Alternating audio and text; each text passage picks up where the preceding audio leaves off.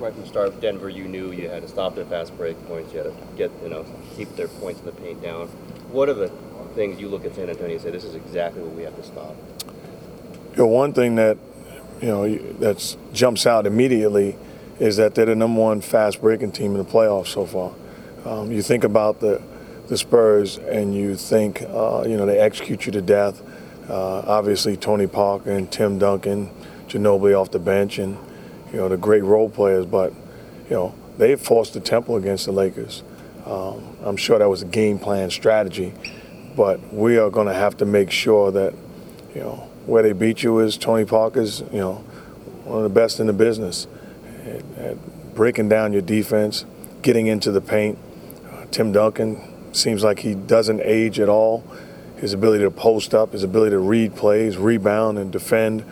And then they have great role players that don't jump out on you, but they do their job. And I think Kawhi Leonard is a young star player that's only getting better. When you look at the series 2-2, obviously a lot of players didn't play in various games.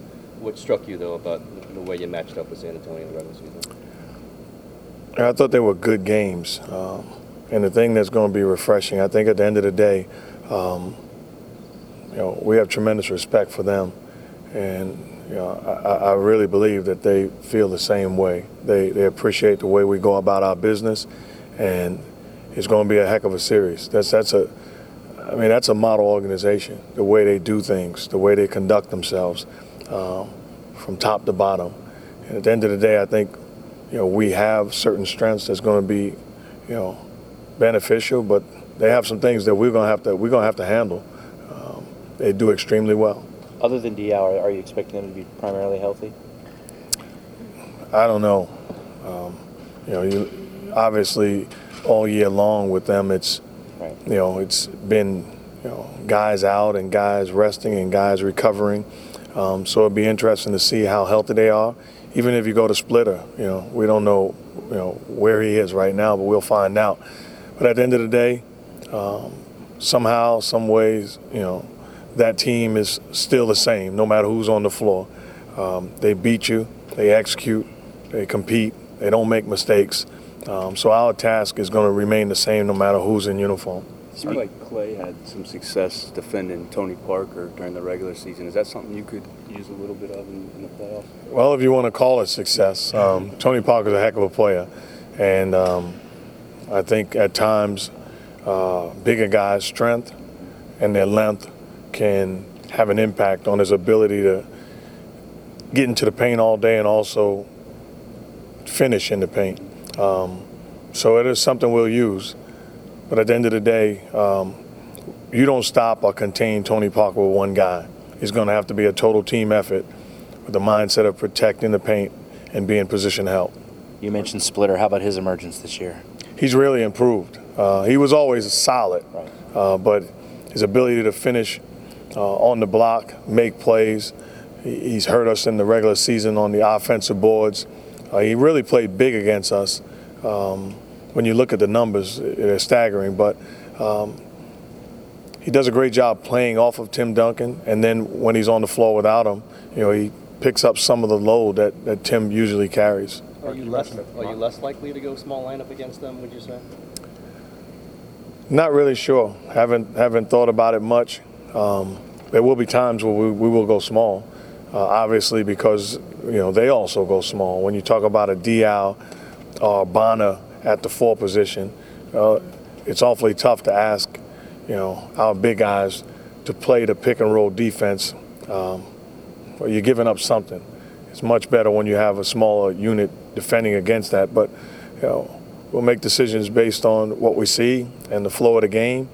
But at times, if you do go big, you want to make sure that there's a price to pay when they're going small against our big team. Mark, you call them a model organization, which other people have done that as well. What about their organization jumps out at you? What makes them so distinctive in your mind? Their consistency. They haven't had a lapse. Great players, 3 future Hall of Famers, future Hall of Fame coach. Consistent with the talent. The only thing that has not been consistent over these years have been the role players. and they've gotten consistent play, but they've been different characters, and it's just a joy to see how they do things. I've watched them as a player, watched them as a fan, I've watched them behind the scenes as an announcer, and as a coach. You get an appreciation for just how good they've been and just how well they've been able to sustain it.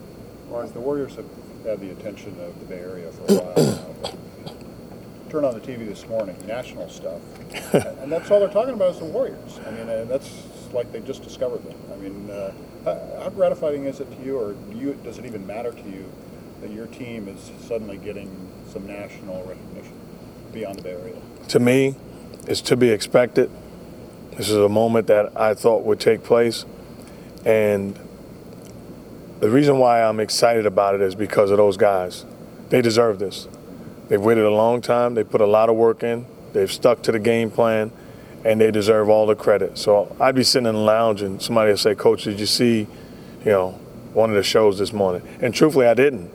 I'm laying in my bed with the TV on, and it comes on. I'm shutting it off because it's easy to fall in love with these guys. It's absolutely easy to fall in love with these guys, and I'm already head over heels. So there's no sense in me going any deeper. Well, even Stephen A. and Skip were going back and forth on the Warriors today. I don't ever recall that one. It's it really shows you that things have changed around here. It's a beautiful thing to be relevant, and not just in this area, but people are embracing this basketball team. And I think at the end of the day, it's how they conduct their business, how they compete, and they're just a lovable bunch of guys that, through their flaws, you look at the end of the game, there's nothing to love about that.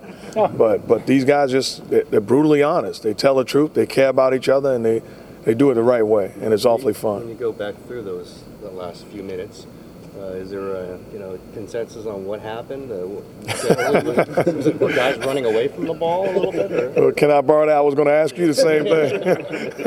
You're screwing up my story.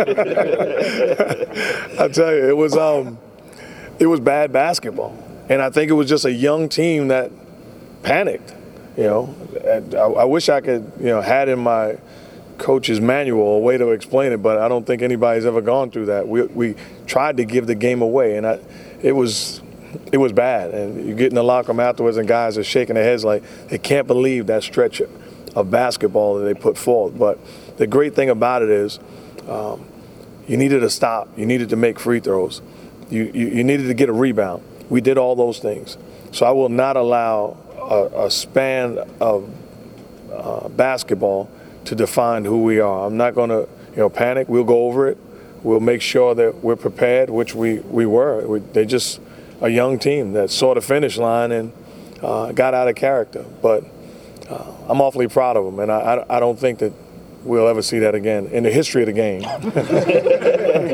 Do you use that as a teaching tool, or do you just erase that portion of the tape? I mean, that's comical. I use that as, a skit. You did have a rookie knock down 2 free throws with a minute left, and you also made 23 out of 24 free throws last night, which I don't think anybody ever mentioned. And this is how crazy this group is. So after going through all of that, they come out of the timeout, and Harrison, the rookie that makes the free throws, looks at me and says, "I got you, coach." I'm like, "Are you kidding me? You got me."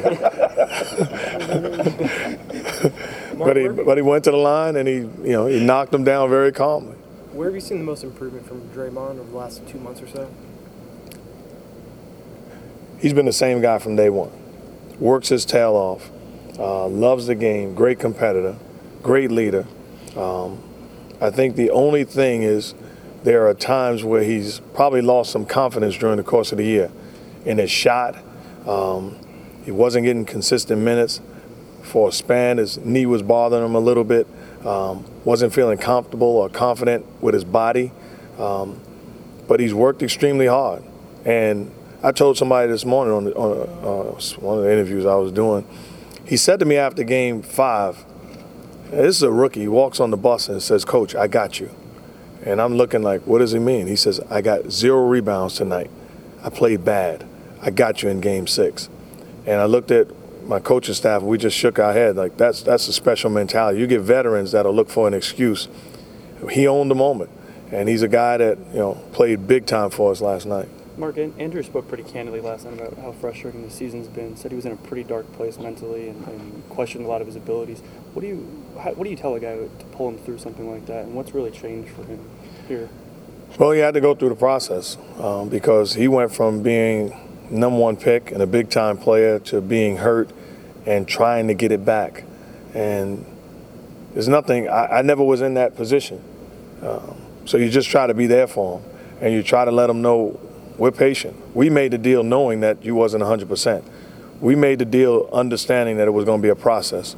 And we all have been frustrated at times. But at the end of the day, there's no control over how your body feels. It was never a doubt about how he competes or does he care. I thought last night, in the biggest game of his career, he had his finest moment.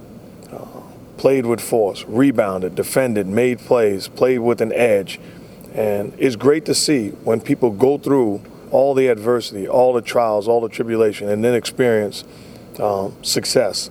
He deserves it, and it was a statement game for him in this franchise. To have a big guy play like that, how important does that become in the next series, given who San Antonio has? Well, it's important every single night. You know, when you're talking about playoff basketball, it's a physical game, and you need an anchor on the defensive end. There are times when teams will trick you and go small, and it may not be that important, but overall, to win it all, you got to have somebody in the middle that can give you great minutes. And when you're going against the San Antonio Spurs, obviously, Tim Duncan has a body of work that can compare to anybody's. His presence on the block, his ability to make plays, his toughness. So it is a luxury to have a big guy that can at least fight and battle. Does that guarantee success? No. But Andrew Bogut is, a big-time defender and a big-time rebounder, and it's something that this organization has, craved for a mighty long time. Coach, there's a lot that's gone down this year. I mean, the storyline is unbelievable with Rush going down early, Lee going down in the playoffs, Bogut bouncing back, Steph hurt, Draymond coming back after, giving up the winning bucket in game one. Do you sit back sometime and just say, wow, this is an incredible story, this is an incredible ride this season? Absolutely. You couldn't write it the way it has happened. The awesome thing about it is the story's not over, and we don't believe it's over. We believe it's far from over. So as incredible as it is today, keep an extra pen because you're going to need some more ink.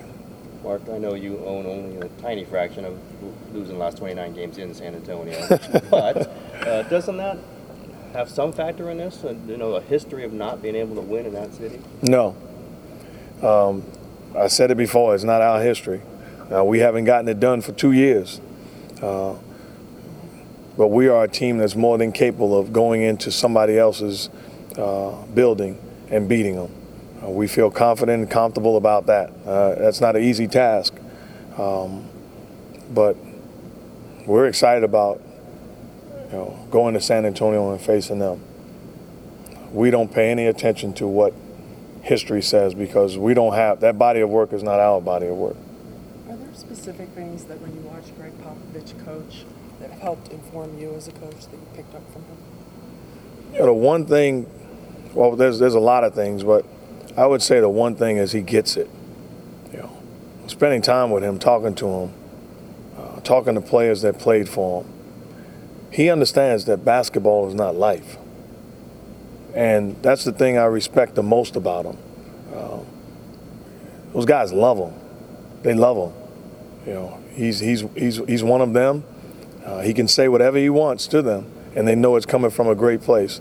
That's coaching, and I got an awful lot of respect for him. How did they defend Steph most of the time?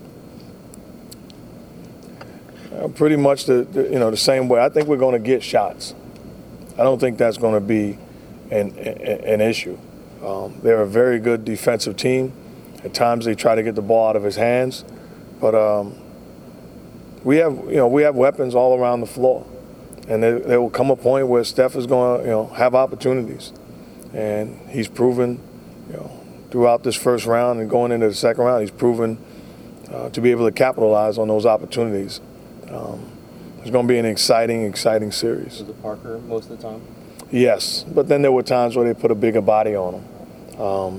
They put a bigger body on him, and it's pretty much the same mentality that we would have against Tony Parker at times, trying to,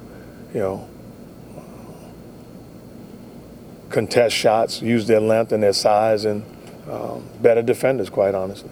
Clay seems to be struggling a bit with his shot, but he played 46 minutes last night. And how good a defender is he becoming? Man, he's a big-time defender. I tell you what, offensively, he wasn't Klay Thompson. He was out of rhythm, missed some shots badly, but he was engaged defensively. I mean, you just look at that film and you see him defending, no matter whether we needed him to defend Ty Lawson or we need him to defend Andre Miller or Andre Iguodala. It doesn't matter. He was our defensive stopper, and you lose sight of how taxing or demanding it is on your body to play at that high level defensively. It's taking its toll offensively, and that's not an excuse, but he is getting it done on the defensive end for us. So you had a conversation with Carl before the game, right before tip, and then I don't know if you had to talk to him afterwards, but what was exchanged there? I mean, is it a matter of just kind of letting go what the words of last series and getting past that? Before the game, he was walking on the yeah, court. before the game he said, sorry about the fine. Did he fine you? No comment. Well, said he wouldn't comment on the fine because he didn't want to get fined. Yeah. But before the game, that was pretty much the extent of our conversation. I said, I don't know, something along the lines of, let's have a good one, But, after the game, I can't remember what he said. Maybe congratulations. At the end of the day, I told him, got a lot of love, respect, and appreciation for him, and it was a great series. I feel the same way about George Karl today that I did going into the series. I've known him for, a while as a player, as a guy covering the game, as a guy that was his TV partner in my first year with ESPN, going every weekend to Bristol. I got a lot of respect for him. He's a heck of a basketball coach, and he's had and continues, I'm sure will continue. It's been a great, great career. Not knowing how common a practice it is in the NBA, obviously in other sports, like particularly the NFL, about killing shots. You guys have taken a few. Is that worrisome at all to you, or do you feel like your training staff has it pretty much under control? I'm fortunate enough that as a player, I never took one, never was in position to take one, never needed one. What I will say is we've got some of the best doctors in the world. We've got an incredible training staff, and we've got some bright men in uniform. And we've got an organization that has proven from ownership to management, and I hope, to the coaching level, that we're not going to compromise the health of our players. And everything that has been researched about, taking these injections show us that there's no harm or damage. We will take care of our players and never put them in position to hurt themselves in the future. Steph seems to have this ability to sort of captivate a crowd. Matter of fact, I'm sorry, but the way that Steph and Bogut play, I'm thinking about just getting one just to get one. Steph seems to have this ability to captivate a crowd. I mean, Twitter, every game this series he's played has blown up Hall of Famers tweeting him. Greg Popovich even said after the last game when he beat him, it was fun to watch. What about the way he plays brings out that in people? I mean, it's pretty rare quality. I think he's lovable. You look at him as like, and then he has a gift that you can count on your hand how many people have. Everybody wants to be a shooter, and to see him shoot the basketball, and then you look at him, he looks like a baby, and he's smiling, and he never gets out of character, and he's a class act. And I just think at the end of the day, people see it and say, man, that's how I want my son to be. That's how I look at him. and it's great. Do you remember watching him in the NCAA tournament on TV and Davison? I remember, well, I actually called the game, Davison at Duke. And I can remember Jeff Van Gundy questioning how good Steph was going to be, saying he wouldn't be good. Typical Jeff, arguing with me as I stated that Steph would be a big-time player and a point guard in this league that will have tremendous success. But I watched him, and I could just tell, and I've known him before that. But his ability to shoot, he competed, he understood the game, and I thought he was an underrated passer. And I'm just fortunate to have the opportunity to coach him. You ever bring that up to Jeff now? Quite often. Talked to him this morning about it. What do you expect to be able to get out of David in the next series? Not really sure. I thought we got what we needed out of him last night. I was not going to put him in position where he can get hurt. I was not going to put a demand on his body. I thought it was perfect, a perfect time to get him in, utilize him, and then get him out. I think what we will do is we'll, again, stay true to the process, see how his body feels today and moving forward, continue to get treatment and play it by ear. But there's no expectations as far as, David's role moving forward. If he could give you 4 or 5 minutes, could you find spots situational to give him productive minutes? It depends on how he's feeling. And, again, what the doctors, the training staff, and everybody else says about it. But he's excited about it. And I will certainly, if he's healthy and can give us something, utilize those minutes properly. How difficult was it for him to convince you to even consider letting him suit up, let alone play a minute? It was a long process because nobody has done that. I mean, it's an absolute miracle. And you look at the doctor, they're saying, well, 6 experts have said that this is unheard of and not seen before. And then to watch him running and dunking and shooting and defending and posting, you're like, and then when you're 3-2 and Denver just finished winning a game and you're home, you're like, he looks okay to me. But it's great to see. And here's a guy, again, that he could have just went away and waited till next year. He wanted to be part of this because he senses something special. And again, those guys are tied together. Brandon Rush tried to lobby you? No. That's good. No, he did not. You want to know, he did say to me, Coach, I can stand in the corner if you need me to.